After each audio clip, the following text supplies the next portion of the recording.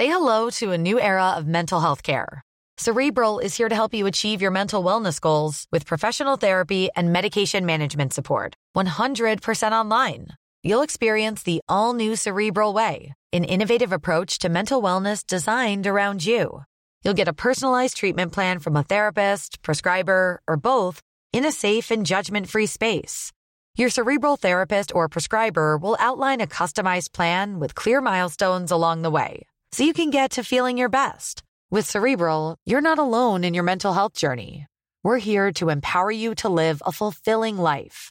So take that first step towards a brighter future and sign up today at Cerebral.com/podcast and use code ACAST to get 15% off your first month. Offer only valid on monthly plans. Other exclusions may apply. Offer ends July 31st, 2024. See site for details.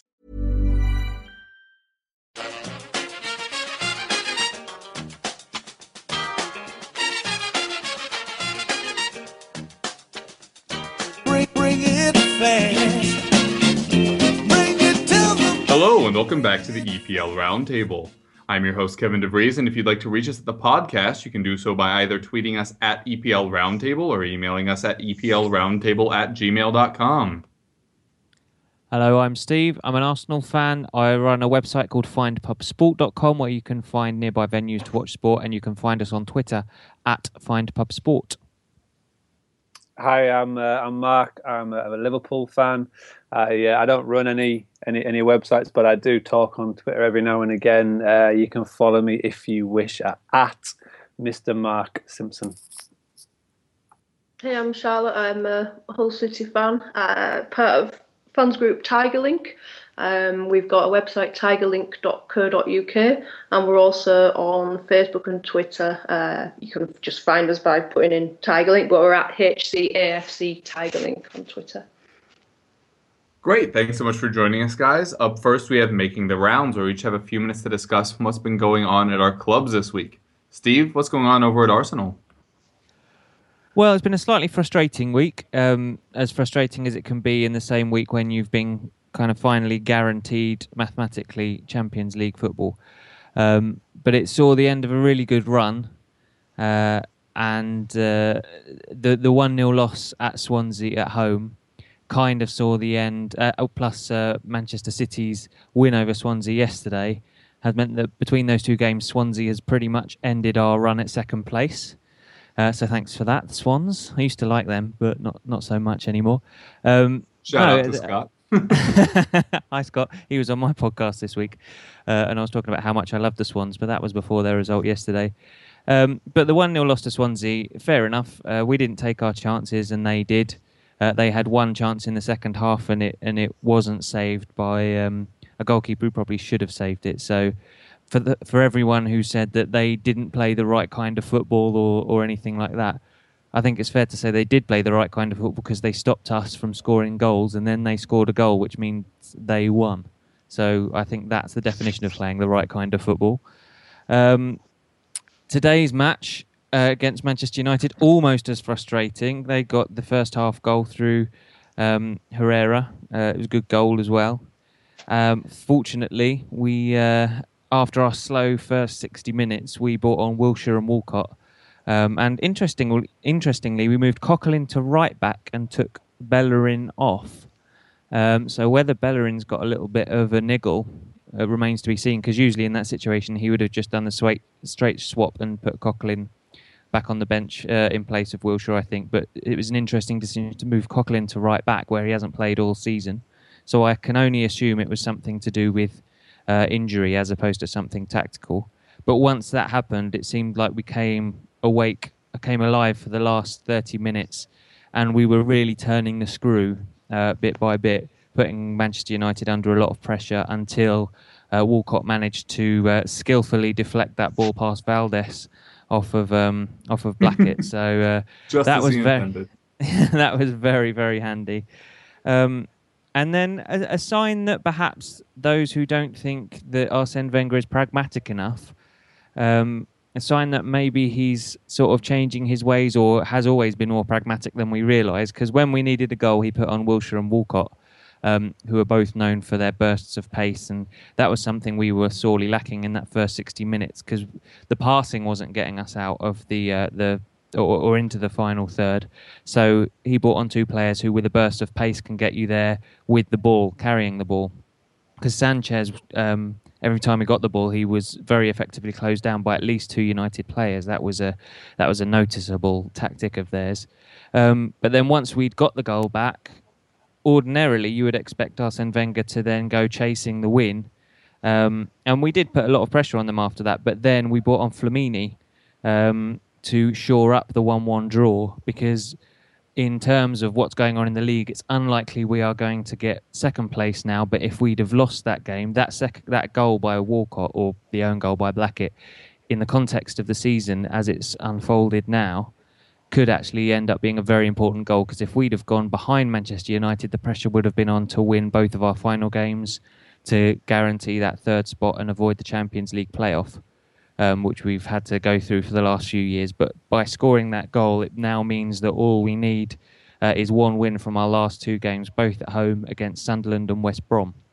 So in the context of how the Premier League's unfolded, that is a very important goal, made by Walcott, scored by Blackett. Lucky enough that Valdez was unlucky, I think, in the way that the deflection kind of curled round his hand. But I'll take it. And while we're on the subject of Valdez and his former club Barcelona, the other bit of Arsenal news this week, which is quite funny, is the news that Thomas Vermaelen, having not played for Barcelona for the entire season, just because we sold him to them, if they win the Champions League, Arsenal get £3 million as part of that sale. So I'm not sure how that works. I'm not sure why they didn't say, as long as he plays at least 10% of the games and they win the Champions League, you can have some money. Just as long as the club wins the Champions League, even if he hasn't contributed a kick, Arsenal get £3 million, which is a very handy bit of pocket money if we are going to go looking at goalkeepers this summer. Other than that, I watched with interest the Villa result on Saturday, obviously, with the FA Cup final in mind coming up, and what did look like a resurgent Villa now look fragile again after what was a battering in that first half. So whether that's just a blip or whether that's a sign that once Villa were safe, they've actually got a bit more complacent again. Be interesting to see which Aston Villa turn up for the FA Cup final. I fear it's going to be the better one, because obviously it's going to be easy for Tim Sherwood to get them up for it because it's a cup final. But it's good to know that they can take a battering if you can get in on them early. So I'm hoping that Arsene Wenger was watching that with as much interest as I was. So a frustrating week, but can't complain too much because there are a lot of teams in a worse position. So that's Arsenal at the moment. It's quite interesting that Vermaelen has now won as many La Ligas as Cristiano Ronaldo. That is very interesting. I hadn't thought of it that way. All right, fun fact for you right there. Yeah.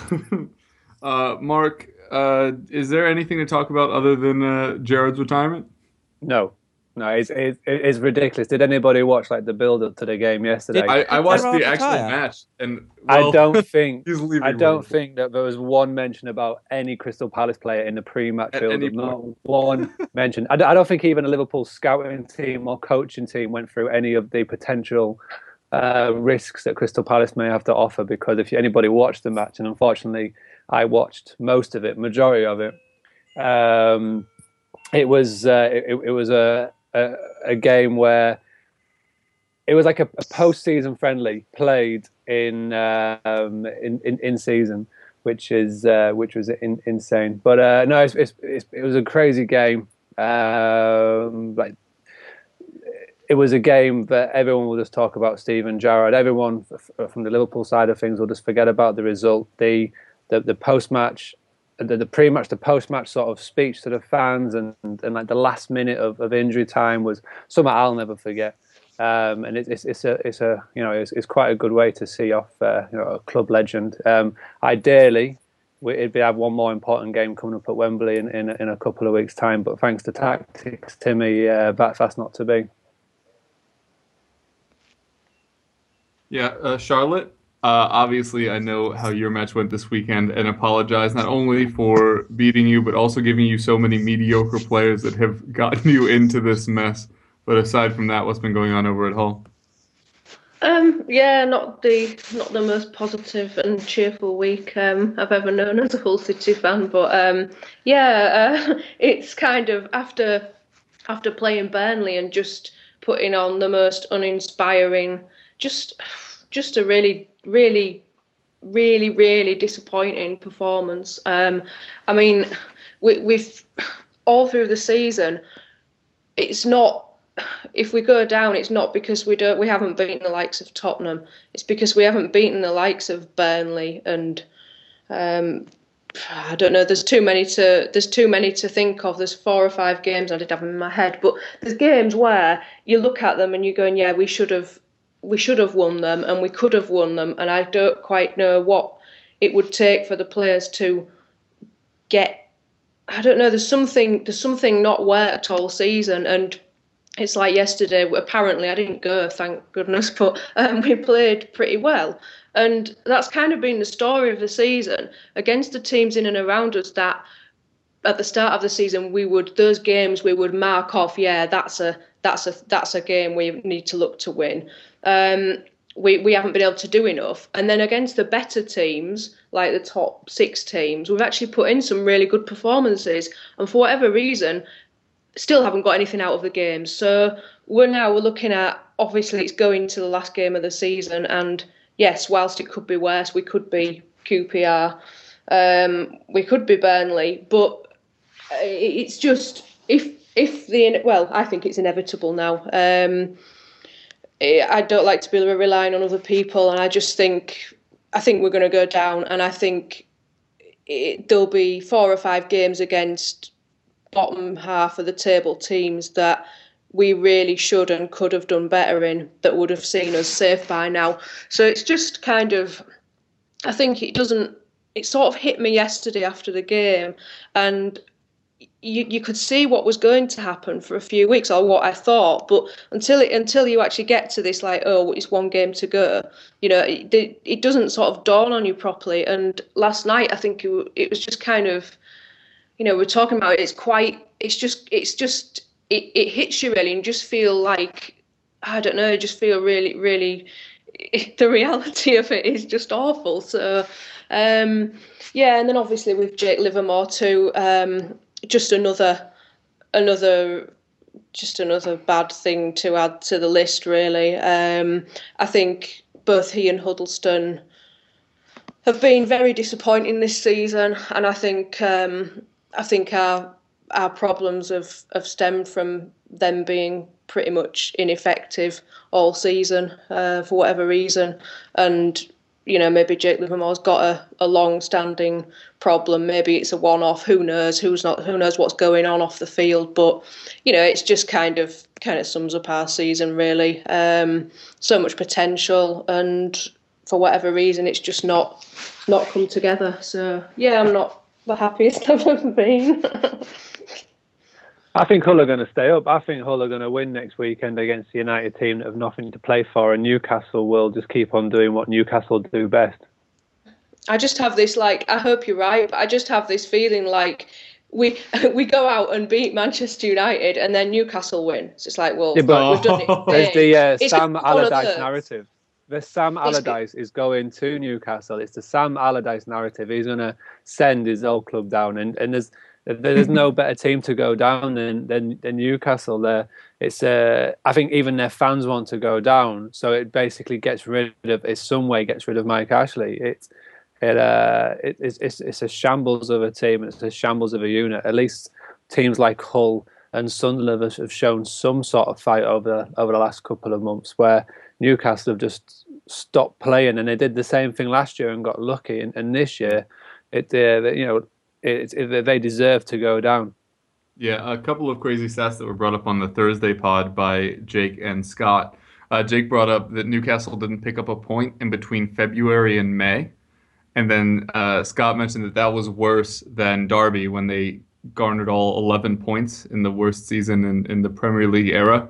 So Newcastle have now literally been the worst side in the last 4 months in Premier League history. And if that doesn't deserve to go down just because of early season merit. And they kind of fell into a trap of fighting so hard to go up in the table that they fell down it. No disrespect to Newcastle fans or Jake Jackman, who, of course, we love here on the pod, but John Carver is one of the more idiotic humans I've ever had the mispleasure of having to hear speak. Well, that's the thing. Most Newcastle fans will agree with you. Jake will probably exactly the same. Where I live in Scarborough, obviously, there's a lot of Newcastle fans up this way, and my cousin's a season ticket holder, and he would say exactly the same. Yeah, but it's a shambles of a team, it's a shambles of a unit, and it's if anybody ever watched that Sky One program Dream Team back in the day, it just stinks of a soap opera just like that going on, but behind the scenes. And I think next weekend, I do honestly think. I mean, what's the scenarios for Hull to stay up? I think we have to better Newcastle's result, but there is a part of the equation where Sunderland can still go down. And I was sort of studying it yesterday. I think they play Arsenal midweek, so I believe that if Arsenal beat them midweek, I think they're still right in it. And then I'm not quite sure. I'm trying to remember how it goes in terms of, but I think we can still send either of Sunderland or Newcastle down. It gets a bit complicated. But really, I just think we have to win and cross our fingers. That's basically the scenario for us. It's just a shame that Steve Bruce has to play against Man United, because every time he has done, he's just rolled over and had his belly tickled because it's his old club. So it's hopefully he can go out. United have got nothing to play for. They'll probably have Valdez in goal, who's a joke of a goalkeeper, and hopefully you'll be able to win and then send Newcastle down. Yeah, I'm just looking at it now. Don't hold me to this because I'm just glancing at it. But it looks like if you win 2-0 and Sunderland lose 2-0 against Arsenal, then you'd be level if you win. Which because you'd be level on goal difference because you're at -18, they're at -20. Yeah. So you could catch either almost, isn't it? Because I think a lot of Sunderland fans, funnily enough, are saying that they wish they didn't have the game in hand because they're worried about the goal opportunities difference. to lose goals. That's tough. That's kind of crazy. Well, we're rooting for you. As far as the podcast goes, we want Sunderland to go down because we don't have any representatives for Sunderland on. But obviously, we wish you all the best. From the Tottenham side of that match, we kind of didn't deserve to win, at least in the first half. It was very drab. We didn't offer much at all. Really not much of consequence happened going either way. But we did start the second half well. Scored on a Shadley goal that may or may not have been onside. People are shouting yes and no on both sides, and I've seen it in super slow motion, and I'm not sure at all. I think he was offside if I had to pick one. But there are people like, oh, if you see this, his shoelace was... You're like, I don't know. I don't know about all that. But regardless, it was an excellent ball from Lamela. Then we took off Eriksen and put on Dembele, and that's when we really improved.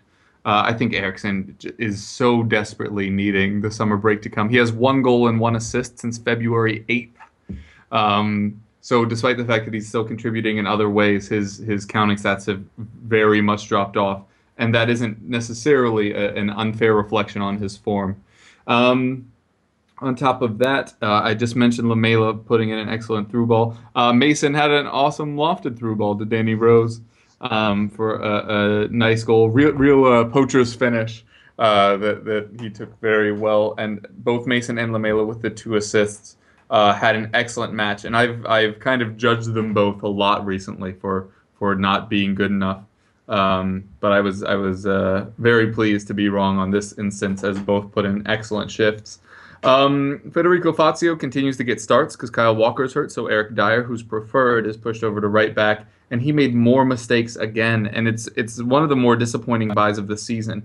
We knew we wanted Masakio, we brought in Fazio instead, the same way that we brought in Stambouli instead of Schneiderlin, but we had him, and for a nice run of like October to January, Fazio was excellent. He was dominating in the air, his positioning was great. He did tend to have like a mistake in him a match, but with Jan next to him and Hugo behind him, we were able to like mitigate that to some extent.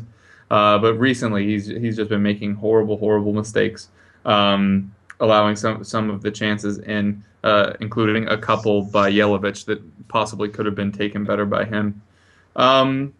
Danny Rose was tremendous again, and Harry Kane just won the Supporters Club's Player of the Season and Tottenham's Player of the Season. But if he wasn't a striker, or if he had scored 17 goals instead of 20, I honestly think that Danny Rose should have won it. Whether or not he'd get the recognition to be able to do it as a left back, I kind of doubt, but he was tremendous again. And later, if we have time / when we get to player watch, I didn't even bother putting Danny Rose as my player of the match because it's gotten to the point where him, Eriksson, and Lloris, I won't even mention if they have a great game because now that's the standard. He did show up with red hair, which caused a Twitter explosion, and all the Tottenham fans were like, "Oh, go off to Arsenal," rah, rah. And all the Arsenal people were like, your best player wants to go to Arsenal. And we're like, that's not our best player. Anyway, it was all very silly. And in the post-match presser, he came out and said, "Oh, I went to the hairstylist yesterday. It was meant to be purple, and I woke up, it was red. What a horrible morning." And then all the Tottenham fans were like, "Oh, well, that's okay. He meant it to be purple." And everybody's glossing over it. Why the hell did you want purple hair for the last home match of this season? It doesn't even make sense. Yeah, who we got knocked out in the Europa League by. Yeah. Maybe it was his petition to bring Micah Richards to the club.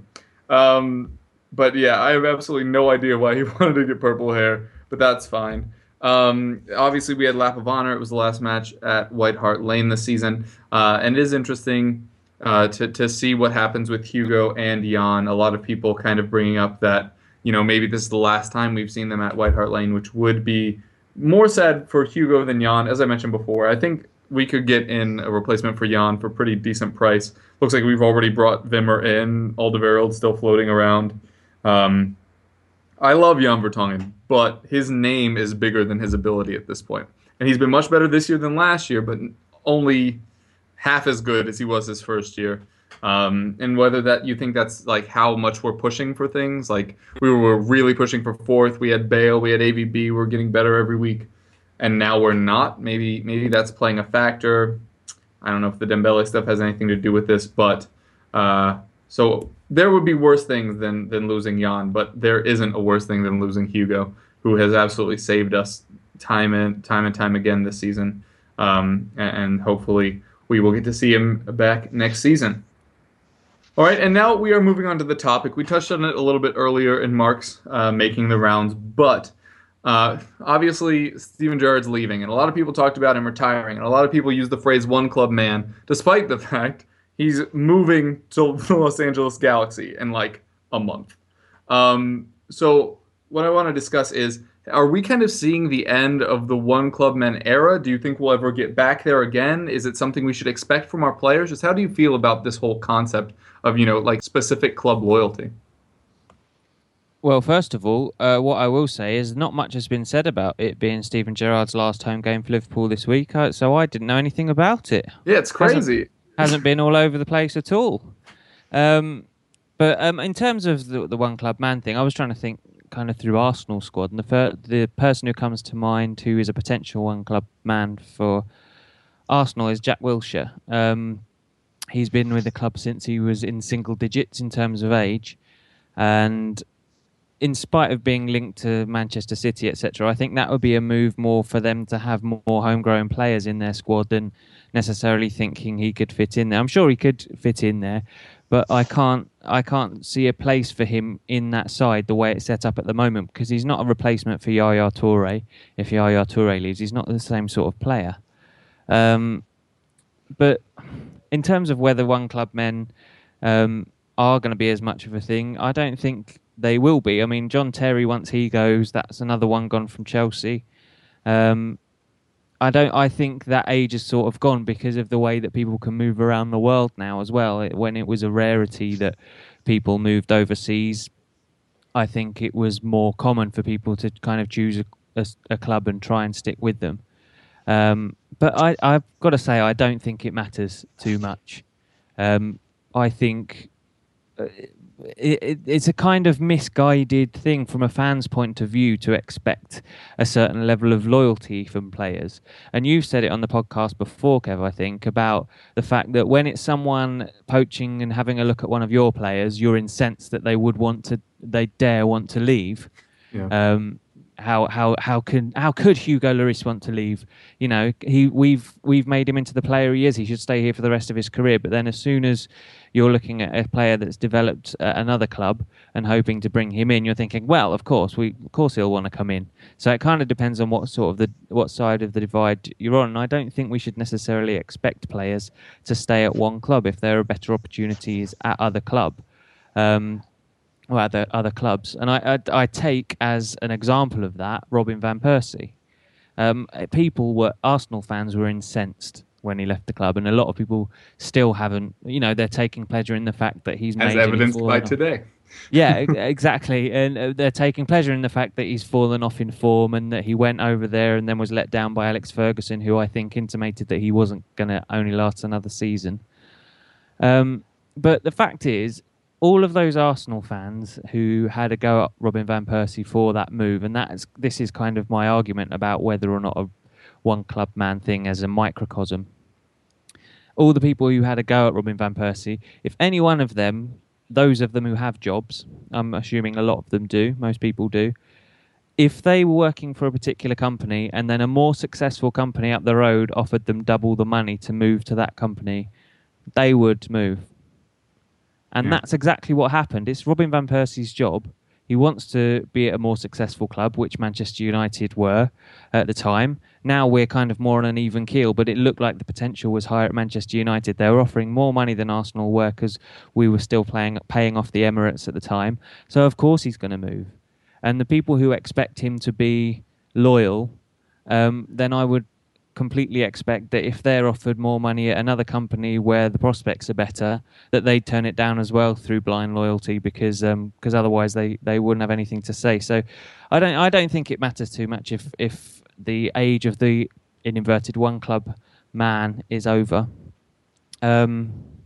Because I think just the way the game is now, people are going to be moving from club to club throughout their careers, and I don't see it being a problem. Mark, seems like you would be the most appropriate person to answer this, as Jared is the one leaving.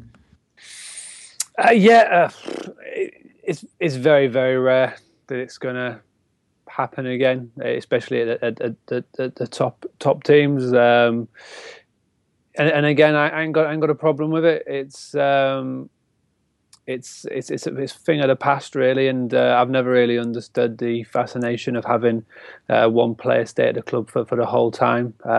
Obviously, someone of Gerard's skill level and is just fascination, and because he's such a big supporter of the club, has obviously meant that when big teams have come calling, even though his head has been turned, he's stuck loyal to the cause because he loves the club so much. But you know, moving forward, there may be a player who sticks around for a long time, but it never does anybody any harm to go and experience different leagues, different ways of coaching, different cultures, different experiences. It not only improves them as a person, but it improves them as a player. And if they've got any ambitions in later life, it'll improve them as a coach and a manager. So, yeah, I mean, obviously he's off to go and have a year in.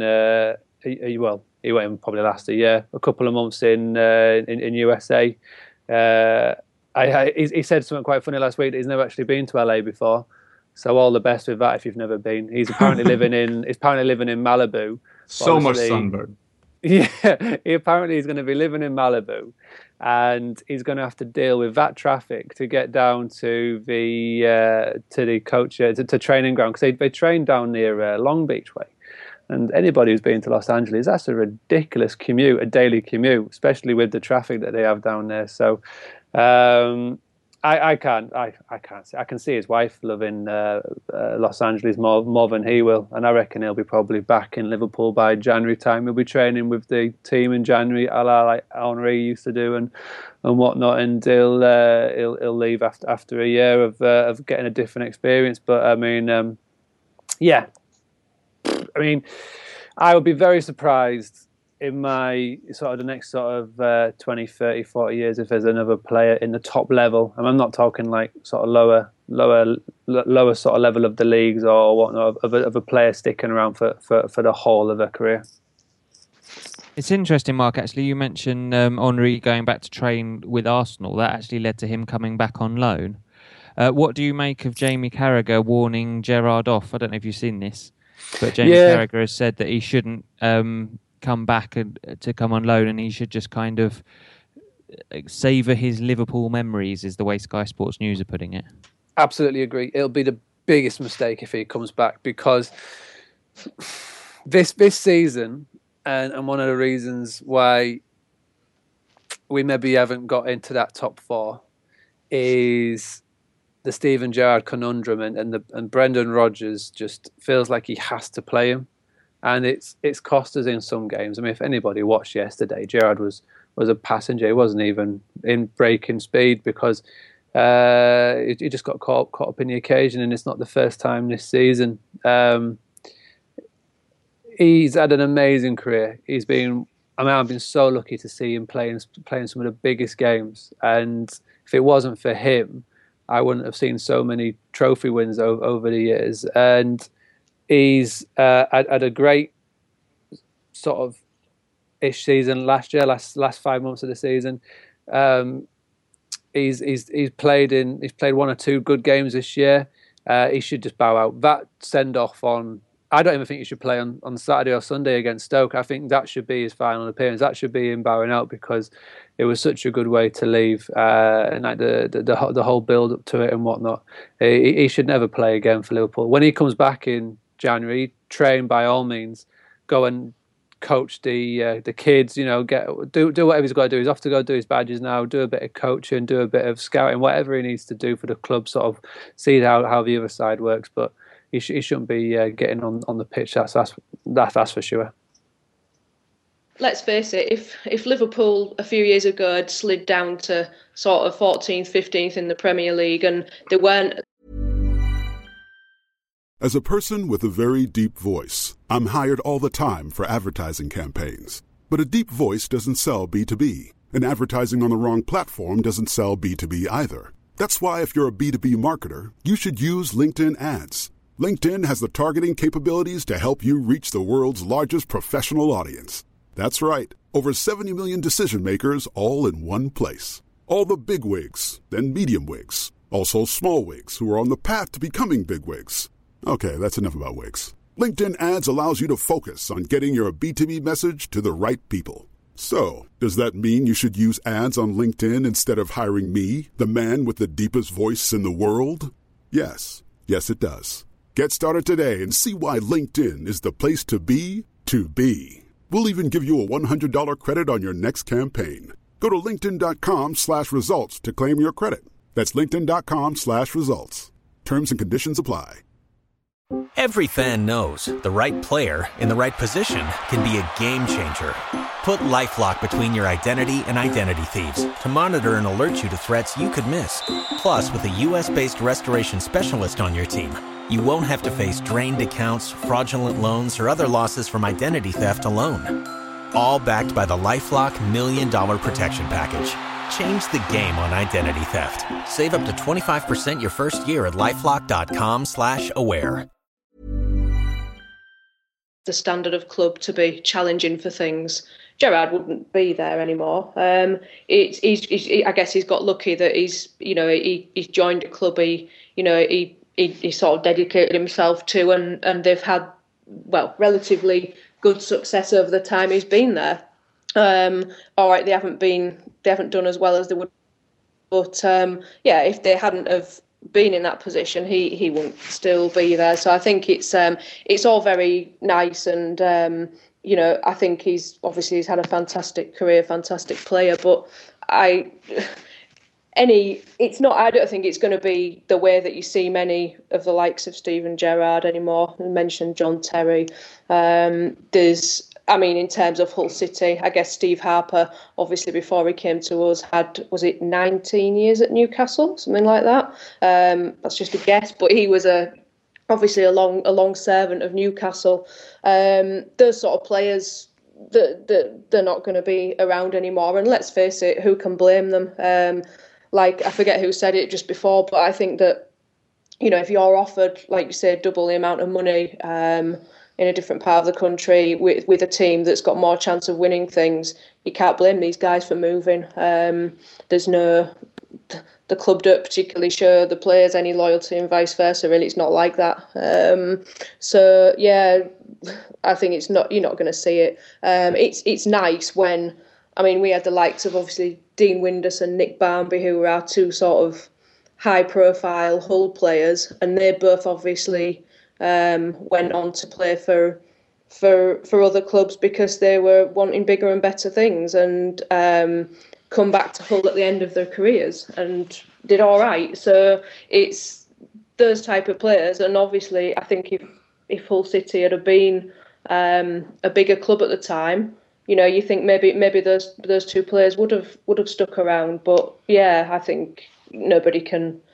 Football's not like that anymore. So, and just I think on Steven Gerrard, there's been a lot of hype and things, but I don't think we'll see many more like him. Not just staying with one club, but just a really good professional like he is, and a great captain. And yeah, I just think I think we've been very fortunate to be able to have him in the Premier League, and hopefully he'll do. Go to America and have a bit of a easy time and get a bit of sun. Yeah, Tottenham haven't had many. Just Ledley and Bill Nick come to mind that have been there the whole time. We've talked about this a couple times in different ways, as far as us towards player loyalty, and Charlotte kind of touched on it there. Gerrard was at a club that was at his level. Terry is at a club that's at his level. And, Ledley was kind of stuck with us because of knee injuries. They were approximate. And I do think he sacrificed a few big moves. Obviously, Mourinho can't stop talking about him ever and says that he always tried to take him with him. But Tottenham are kind of in this awkward place where we constantly have players that are above and below our level. There are very few players that are like just shy of elite, because most of them are pressing on to becoming great or kind of deteriorating and coming back through, kind of the way Van der Vaart did. But I offhandedly mentioned who I thought was on Tottenham's Champions League team that's still at the club. That was just 5 years ago. If Lennon and Kabul leave, which it looks very likely, then the only player from the Champions League tournament phase squad that we had will be Tom Carroll, who's currently on loan at Swansea. That's the only one. And so I don't know. I understand that it's from a business perspective hard to hold players to a standard of having to stay at one club, but stats like that are ridiculous. So for me, I think that we might actually see kind of a change. We're definitely seeing a downturn in kind of one club men throughout football. Roma probably have the two highest profile with Totti and De Rossi, but I think we might see kind of a resurgence of this going forward if financial fair play actually starts working, and if squad requirements continue to shape and mold going forward, because we're starting to see, like Steve mentioned earlier, like Jack Wilshere is being linked to City and Chelsea because they need English and homegrown players. It's the same reason Danny Rose is being linked to those clubs, and I think Sterling will eventually get linked to those clubs, because right now he's being linked abroad, but Sterling to City makes so much sense to me, where he just wants money, City just want an English player, and they need pace. I don't know if Sterling to Chelsea makes a lot more sense. You think? Yeah, they have so many wingers. Why would they? Yeah, well, it's someone like Sterling. He's. I think you're going to do a Sterling for Milner swap, not in a swap deal, but I think that might be what ends up happening, much to everyone's chagrin. Whoever throws him the most money at the moment, I at the present moment in time, I think he'll stay. Sterling, he'll sign a contract. Let's put it that way. He'll sign a contract and probably stick around for another year. Minimum. His form dropped at a really unfortunate time in him demanding to have $150K a week. Yeah, exactly. And it does play on, everybody thinks that footballers are like robots and they just, nothing affects them. When they step on that pitch, it doesn't matter how much sleep they've had, doesn't matter what's going on in their personal life or in contract negotiations. They think that every single time they step out on that pitch, they should perform at FIFA levels. It don't work like that. And Yeah. ever since he did that very poorly advised BBC interview, his form has been very up and down. And he was shocking at Anfield yesterday, and it sort of hit home really how much the crowd had turned on it. When 85th minute, he was a hero for the first half. Yeah, exactly. 85th minute, when we're losing 2-1, he tries to do a bit of skill, and it comes off his heel and goes out for a goal kick. You could just see certain people in the cop get up and visibly give him abuse, and he's not used to it. He doesn't like it. But there's a whole backstory with the whole Sterling contract negotiations, which is a podcast in itself, and I won't bore you with it. But his new agent, let's put it that way, is trying to just basically get a really big first deal for his most high-profile client, and kind of set a precedent. Which he's prying, he's negotiating from a position of power now, where at the moment he's on ridiculous, like Harry Kane, like you were telling me, Harry Kane, he was on like £5 a week or something stupid like that. And he starts scoring goals, and every week he's signing a new contract because he just keeps hitting targets and whatnot. Sterling's in a similar position where he's on a really low contract. He's coming up for a negotiation, and he is one of our probably top 5 players, and he wants to get paid like he's a top 5 player at the club. He's looking at Glenn Johnson, who's on over 100 grand a week, and he's seriously scraping. Yeah, exactly, Glenn Johnson. And I think they're going to wait to get rid of Glenn Johnson off the wage bill, get Steven Gerrard off the wage bill. They'll open negotiations in the Colo summer. as well, or do you think you'll bring him back? Colo's staying. He's going to sign a contract. He's going to sign a new contract. The club are just, I mean, he said himself, he said even at this interview that they're going to talk about it again in the summer, get the season out the way. There's a lot of players who are going to sign new contracts, and Sterling will probably be one of them. But Suarez signed a contract December 2014, and he was off 6 months later. So just because signing a contract doesn't really mean much, it just means that we'll give ourselves more money when we do eventually sell him.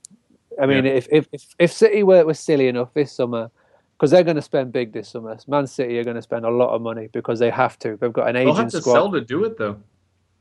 Yeah, definitely. They are restricted by FFP, but they will sell, and they will buy, and they'll probably buy before they do sell. But if they want to come to us and say is an extortionate amount of money, the club, as long as they've got a decent person lined up, which is not an easy thing, then the club might look at selling him. But well, I think there might be a gang war between Tottenham and Liverpool for Konoplyanka if stuff like that happens.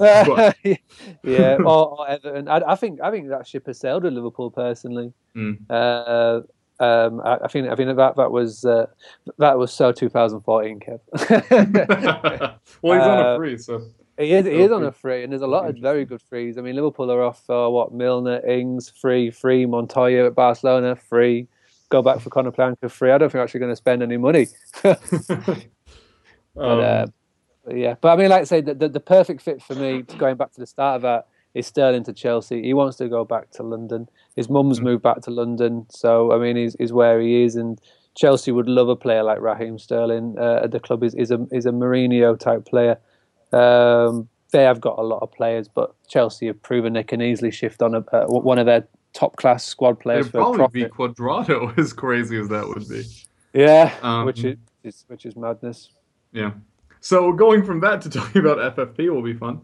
So yeah, if FFP starts restricting players more, it'll be harder for these players to keep bringing in as many established foreign stars. If the squad requirement number goes up, as has been mentioned and proposed, then these teams would have to be playing more and more English players.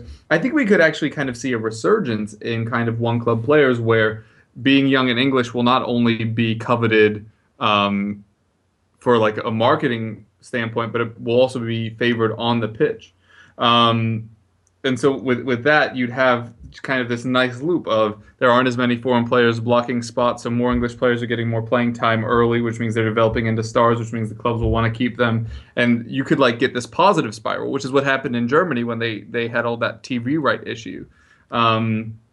So I think we could actually see it come back again. I wish I could. I tend to be pretty cynical on here. And I wish I could just write off kind of the theory of one club men and stuff. But I want it. I want it to happen. It's why, this season and last season, the difference is Harry Kane. The difference is there's like a face, a very mouth-breathy face, but a face to associate between the players in the club. This is a player that was a fan that's been here forever. Have at it. Have a fun time. So we have a young English player that's our best player right now. Well, that's a lie. He's our most improved player. And so it's kind of given us reason to hope again, as crazy and cliche as that sounds. Maybe what will happen, sorry, I was going to say, maybe what will happen is maybe the one club mentality might not happen, but what we'll get is we'll get a lot more, like in Italy, where players just go from one club to another quite a lot. Instead of sticking around to one club, they'll sort of say, start their career at Arsenal, maybe move on to Man City, maybe go across. All stay in country. Yeah, maybe that'll be the scenario that would happen more than sticking around at one club, because, or it'll be a case where they'll all basically build up. They'll start off at a mid-table club and then they'll get signed by the big boys. They'll either get into the starting lineup or they'll be squad players, and then they'll drop back down to the mid-table. They'll do a Scott Sinclair, if you will. Yeah, exactly. Obviously, the more money that there are, the more agents that are in there to the game, they'll get lots of signing on fees. Because every time you move, you get more money. Yeah. Yeah, exactly, and there'll be more money, and players will just become more rich, and then there'll be less players sticking around because they can move on and get a tank full of money and then retire off to Dubai when they're older. Yeah, I think all of that is very well stated. If this happened, much like what happened in Germany, the Premier League would very quickly fall out of that "are we the best league in the world" conversation. But then you see where Germany are now, because they have a whole bunch of German internationals that have just swamped through the ranks. Only half of them are actually German, but that's a whole different issue for a different podcast. But they have all this homegrown talent, which I guess is really what I should be going for more than nationality. Is they have all this talent that came through the academies and then blossomed through teams that had holes because they weren't able to go out and buy all your superstars except for Munich. So I think this would be a really fun thing to watch, and I think it echoes my thoughts on Tottenham. Well, for most of the season, you can find many times that I've contradicted this in the past month or so, but that I would rather us have like a nice young core. Like you've heard Harry Kane come out and talk about how he loves playing for Tottenham right now. It's amazing because it's just playing football with his mates. Because him and Bentaleb and mostly him, Mason, and Rose and Walker have been there for ages. Well, Walker not as much so, but those three have been there forever. And then Bentaleb was there for a while, and then Walker was there for a while. And so you're getting like all these players that have played together forever. And so getting that kind of cohesion is worth it to me to finish 6th to 8th, which is what I said at the beginning of the season. Like that's absolutely fine as long as we kind of establish ourselves going forward and do so with young talent. Especially with the stadium build coming, we have to grow good players. We don't have the money to go out and buy them. So anyway, kind of summing this up, I want there to be one club men, and I think it will happen more, not immediately, but maybe over the next 3 or 4 years, we'll start seeing that crop start. We're not going to see those players retiring the next 3 to 4 years, but like a decade from now, we'll be looking back, and I think we'll find that we have more than even we're having right now of players that came up through one club and stayed, unless Mark's Italy point comes true, which is also entirely possible. All right, and from there we will move on to Player Watch, where we're going to discuss a player that impressed us and a player that disappointed for our clubs this weekend. We'll start off with Steve and Arsenal. It's quite a difficult one, actually, up from the impressive, which is a bit of a shame. Not just this weekend, but for this week. Obviously, we didn't take our chances against Swansea, so and no particular player looked like they were going to break through. And then the first 60 minutes against United, we didn't play our best either. So really, looking at the last half hour against Man United, Aaron Ramsey played pretty well, I guess. he's done really well recently, generally playing from the right-hand side, which isn't necessarily his most comfortable position, so I think he deserves some credit. But arguably, given the amount of pressure we were under during the Manchester United game, I think Lauren Koscielny should be given a lot of credit. I think he should be given more credit than he is in general, actually. He's a very quiet little defensive force in the middle of that Arsenal side, and the statistics show that when he doesn't play, we are a lot worse off. And he did put in a couple of very good challenges, but a lot of his defensive work isn't making the challenges, it's being in the right place, reading the game and making the interceptions. So he did well again today, and he did cut out a few dangerous looking passes in the in United's final third. So second place Aaron Ramsey, I guess, but Koscielny, I think, for his play during that first section of today's game. In terms of disappointed, I was going to go with Cazorla, in spite of the fact that I love Cazorla. He's a fantastic player, another quite underrated player, actually, because a lot of the focus goes on Sanchez and Ozil. But today, he just wasn't at the races. His passing wasn't as crisp as it usually was. He wasn't able to get out of the tight situations he usually finds himself in. But special mention has to go to Matteo Flamini, who, although I did say it was a good move by Wenger to bring him on, in theory, because it obviously was a case of shutting up shop and being pragmatic by bringing on defensive midfielder, having got the goal that we needed. In the 5 minutes he was on, he managed to give the ball away twice, with poor passes in dangerous areas, and leave a huge gap in midfield during a United attack that went straight through the area where he should have been, because he was drawn out onto the wing. Which is something that Coquelin doesn't do very often. He sits in the middle, and Flamini just doesn't have that level of discipline to sit in the middle. And it was a noticeable gap in the middle of midfield that hadn't been there for the rest of the game. So Flamini, I think, would probably be the most disappointing, in spite of the fact that he was only on the pitch for for injury time, essentially.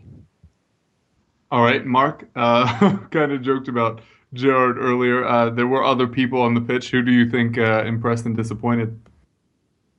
Impressed. I was quite impressed with Balassi and punching for Crystal Palace. Pardew actually mixed around his formation and put Balassi up top in a top two, and it looked quite well. If he wants to keep on giving that formation a crack next year, I can see him doing well. He just needs to get more goals. Balassi, he hasn't scored many, but he's a definite player, and he had Liverpool's back three all over the shot yesterday, including Dejan. I hope he never plays Liverpool again. Lovren. Liverpool wise, it's hard really. It was a post-season friendly yesterday. Don't let anybody fool you otherwise. It was the Steven Gerrard show, but one player I really wish would get some form of award this season is Simon Mignolet. He could potentially get the clean sheet award if they keep a clean sheet against Stoke next week, and people like Hart and Foster and in Courtois don't in their last game. It would be amazing for him to come out of this season with some sort of award recognition, because he's gone through possibly one of the worst seasons of his career, from being to a point where he was dropped for Brad Jones, and this is Brad Jones, possibly one of the worst goalkeepers I've seen in a Liverpool shirt for a long time. This is Brad Jones, who's not even the Australian number one, and he's our reserve keeper. So from going from there to coming back to being in a position where he could get awarded the most clean sheets in a year, I think would be really good to see. And he got the penalty save in the dying minutes. Unfortunately, none of his defenders actually bothered to actually think that there might be a follow up for the fella to score. But yeah, Simon Mignolet for Liverpool, Balassi and Puncheon for Palace.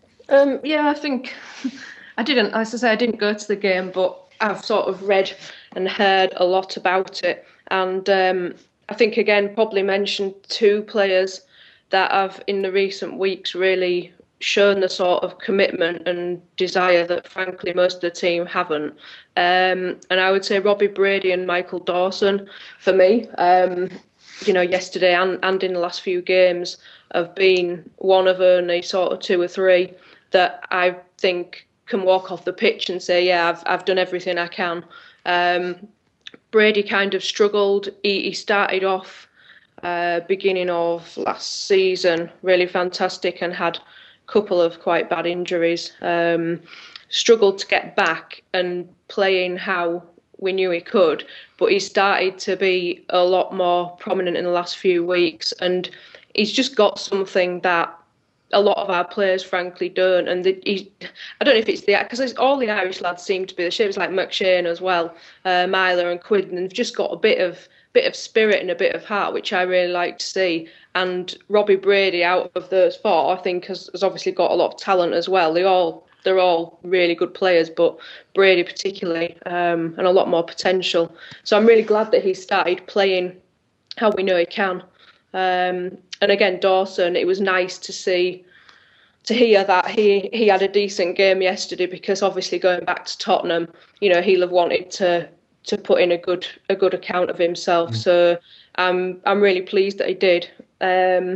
I think unfortunately our other Tottenham friend, ex-Tottenham friend, Mr. Huddleston, I think it seems that yet again, he maybe didn't offer a great deal. He was just run around all match by Mason and Bentaleb. It was crazy. He's so slow, and I know he's a big chap and everything, and he hasn't got the physique to be darting around really fast. But his game has always been his passing, and the accuracy of his passing. And I mean, he's capable of a fantastic shot, but we just too often this season, teams just target him and work him out. And when Livermore's been playing, the passing between the 2 of them in front of their defence has been shocking. And the amount of goals we've conceded from just giving the ball away really, really cheaply. And frankly, he just looks half asleep and too slow and too. I don't know. Something's not right with him, and it's just hugely disappointing. I was very, very optimistic, very excited when we signed him. I thought he was still of an age to that we could get something out of him for a good few years, and he just frankly he's been shocking, and really, really disappointed. But that kind of sums up his season really with us. Yeah, for us, like I said, Danny Rose was probably inarguably our man of the match, but I'm going to go with Ryan Mason, who I've been very harsh on lately. A lot due to his positioning, somewhat due to his passing. Saying he's basically a placeholder for someone to come in the summer. But he did show, all of the strengths of his game in this match. Like we just talked about with Huddleston, he really couldn't catch up to the pace of play that was going on in the midfield with Bentaleb, Eriksson, and Mason all kind of turning everyone around. And then once we put on Dembele, it really just cut through that midfield pretty easily. But Mason's passing was excellent the whole match. He didn't get caught out defensively, which is probably his biggest weakness. When he needs to track back, he just looks clueless all of the time, which is a problem in a team that sets up with a 4-2-3-1. You need to at least have some concept of what you're doing back there. But somehow I'm being negative about how he was positive last match. But he was very impressive for me, and the lobbed pass into Rose was very, very well done. Player that disappointed, I mentioned before, Federico Fazio. He was kind of supposed to be our great hope in defense. He was going to be 6'5". He was going to come in. He was going to win every header, unless it was, against a striker that has any size whatsoever. Just been very, very disappointing on the whole. And we were like, we got Sevilla's captain. He's the one that led them to Europa League final, which they did again this year without him. So maybe we overestimated his influence in that. Still think he has a place at the club. I think using him in Europa League is probably preferred. I think Eric Dyer has pretty clearly stepped past him in terms of who would be preferred and overall ability at that right center back position. All right, and usually we don't have match previews during a Sunday podcast, but Arsenal are facing Sunderland midweek. Steve, what do you see coming out of that match? Well, for what it's worth, Charlotte, of the 3 teams who could go down, in the last day of the season. Hull are the one team I would like to see in the Premier League next year. So I am hoping for a big Arsenal win. Please, to help you out. please do that. help you out with the help you out both with the points and with the goal difference as well. There's a potential there for a big Arsenal win. We could do with something to get us back in the groove after two kind of stilted games, particularly going towards the FA Cup final. There's an outside chance if City drop points of second place as well. So the motivation should be there. Hoping for a big win, but any kind of win will do, to be honest. Anything else would be really disappointing at this stage. And as I said before, I do know one or two Sunderland fans who are genuinely dreading it and wish they didn't have the game in hand. If they'd had a game in hand against someone a bit lower down or someone else in the race, then perhaps they would have relished the opportunity to pick up a few points. But I think for them, going to the Emirates when they know that a better goal difference could be as good as a point, I think they're dreading it a little bit. So hopefully Arsenal can make that come true. But we shall see. But hopefully my fantasy football team hopes that Arsenal has a very good week. I've got Sanchez, Ozil, and Giroud. So hopefully they do there something. You go. One each for them. That would do. Two each. I need it.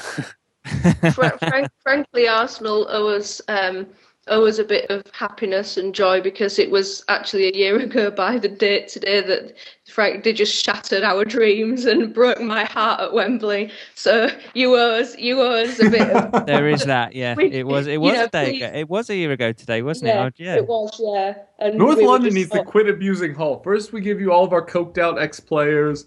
Arsenal knock you out of cups. Somebody needs to do something nice. Yeah, so we'll do our best. Please beat Sunderland 5-0. I'll email Arsene and say it's really important that we get a lot of goals. Yeah, thank you. I was gonna say for the first time ever I'll be rooting for Arsenal, but I won't. Can't do it. Can't do it, can you? No, I like to think I'm a nice guy. That's hard for me. I'm sorry, Charlotte. Here I'll say this. I hope Sunderland lose, and I just won't think about how it's gonna happen. You should just dye your hair red like Danny Rose. It was meant to be purple. Why was it supposed to be purple, Danny? We're getting off track. All right. And from there, we are out of time. So if you have any projects you'd like to plug or want to tell people where to reach you, now would be a good time. Yeah, cool. Well, thanks for listening, as ever. I'm Steve. I'm an Arsenal fan, and you can find me at FinePubSport on Twitter. FinePubSport.com is the website where you can put in your postcode or your town and find nearby pubs or venues or find new places to watch live sport. So go and do that if you're at a loose end. Yeah, thanks for listening as well. My name is Mark Simpson. I'm a Liverpool fan, and you can find me on Twitter at Mr. Mark Simpson if you want to do so. Yeah, thanks very much for listening, and hopefully it won't be the last time that we're on, because hopefully we won't be in the Championship next season. But I'm Charlotte from Tigerlink, and check out our website tigerlink.co.uk. We're also on Twitter and Facebook, HCAFC Tigerlink. Just a really, really quick mention. We're just sort of helping out a young lad called Ollie Housley from Hull, who's been inspired to push for a statue of Ebenezer Cobb Morley, who's from our city, who is kind of acknowledged as the founder of modern day football, first president of the FA, and contributed towards making the rules of the game. So a hugely significant chap who hasn't got much recognition in the city. We have the City of Culture status for 2017, and Ollie and lots more people are trying to push for a statue outside the KC Stadium. So if you want to have a look at at Twitter at @4statue, check out Ollie's campaign, and we're just hoping to start sort of raising the profile and hopefully getting some cash, which would be good. So check that out if you don't mind. Thank you very much. I'm your host, Kevin DeVries. I had an article go up about how statistically none of the recently promoted sides should have gone down, yet Burnley and QPR managed to, with a very small percentage window of being able to do so, and they both nailed it. Hopefully Hull don't join them soon. I do fantasy rankings over at Playtoga, so check those out. If you want to reach me personally, I'm on Twitter at Kevroff, and if you'd like to reach to the podcast, you can do so by either tweeting us at EPL Roundtable or emailing us at eplroundtable@gmail.com. All right, thanks so much for joining us, guys. It's been a pleasure as always, and we hope you keep listening.